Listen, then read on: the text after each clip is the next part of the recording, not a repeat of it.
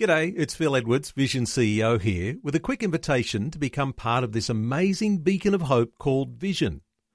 Together we can put our love into action to help people of all kinds build or rebuild their lives on the truth of God.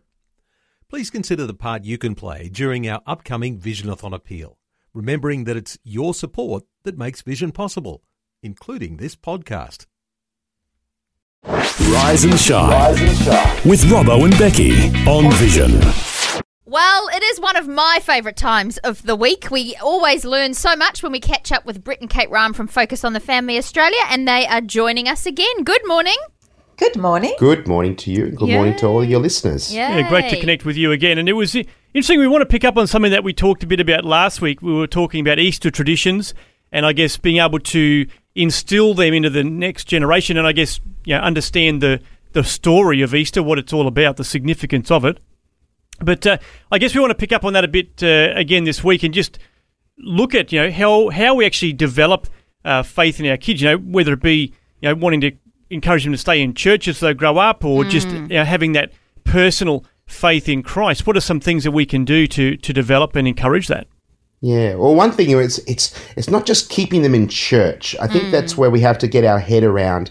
It's not just keeping them in the four walls. We want them to be in a relationship with God. And as a result of that, it flows in. I desire to be with other faith-following people. And I want to be in church. And I want to serve in the church. And if we role model that, and it really starts with us as the greatest influences of children, and all the data would support that. If mum and dad are engaged and in the church, and it's not necessarily how pious we are and how reverent we are, it's a perception that children have to have. If the children perceive that it's real, authentic and genuine, then it has a flow-on effect. It's all very well for us to go to church and tick, we've done that, and then we live our lives completely different to what we do on the weekend. A child will smell a hypocrite a mile away. So we need to make it real. We need to be authentic in our relationship, and that will have a flow-on effect in our children's lives, and then let's face it, in our children's lives, and then the ongoing effect that has. So you're creating a legacy,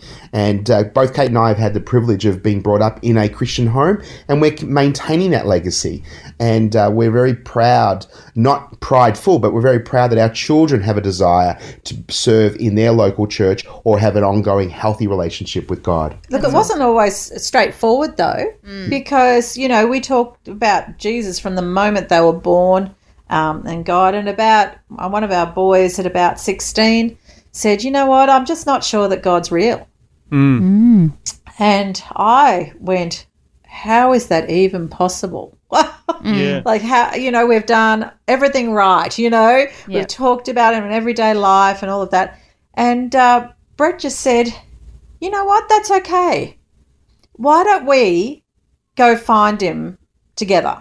Nice. So let's go searching, because our son was a reader. Yep. And he said, let's just have a look at some apologetics and read some books challenging us about, what had atheists who'd gone looking for God found, Case for Christ. Case for Christ, Great book. Yep. And so they did that. And you know what? Within a year or so, he was full on for God. Yeah. That's great. And he owned it himself. And that's the thing. It wasn't mum and dad's faith. It wasn't his brother's faith. It was his faith. And that's what our desire is, not just to go through the routine of life. We want to encourage them to really own their faith and follow it through to make it real for themselves. And do you think, I think as parents, you probably could have been really shocked by him saying that, and we tend to sort of go into panic mode because you do think, I did everything right, I've done everything, and you've prayed hard. I'm sure your knees have got the carpet burn from the praying. So, and then we can maybe tend to overreact, and it's like that, when the kids are having a tantrum, pull yourself away, take some time to calm off. But I think we need to do that and not make it a big, oh no, you can't say that, that's wrong. Can we? Well, look, imagine parents overreacting. Never happens. Never happens. Look, it's like any topic a child, like in their teenage years, brings up. They could bring up some curly stuff, and I remember one time where one son came in and told me something, and I actually sat there and cried. And then he thought I was angry with him, but I was really angry with the other people. Yeah. That they stole my son's innocence, Yeah. And so I had to then talk to him about that and say, you know what, I want you to be able to come to me. I'm sorry I overreacted. It actually had nothing to do with you. And I said, so please, in the future, I won't react like that. I need to just be calm, and I want to talk things through.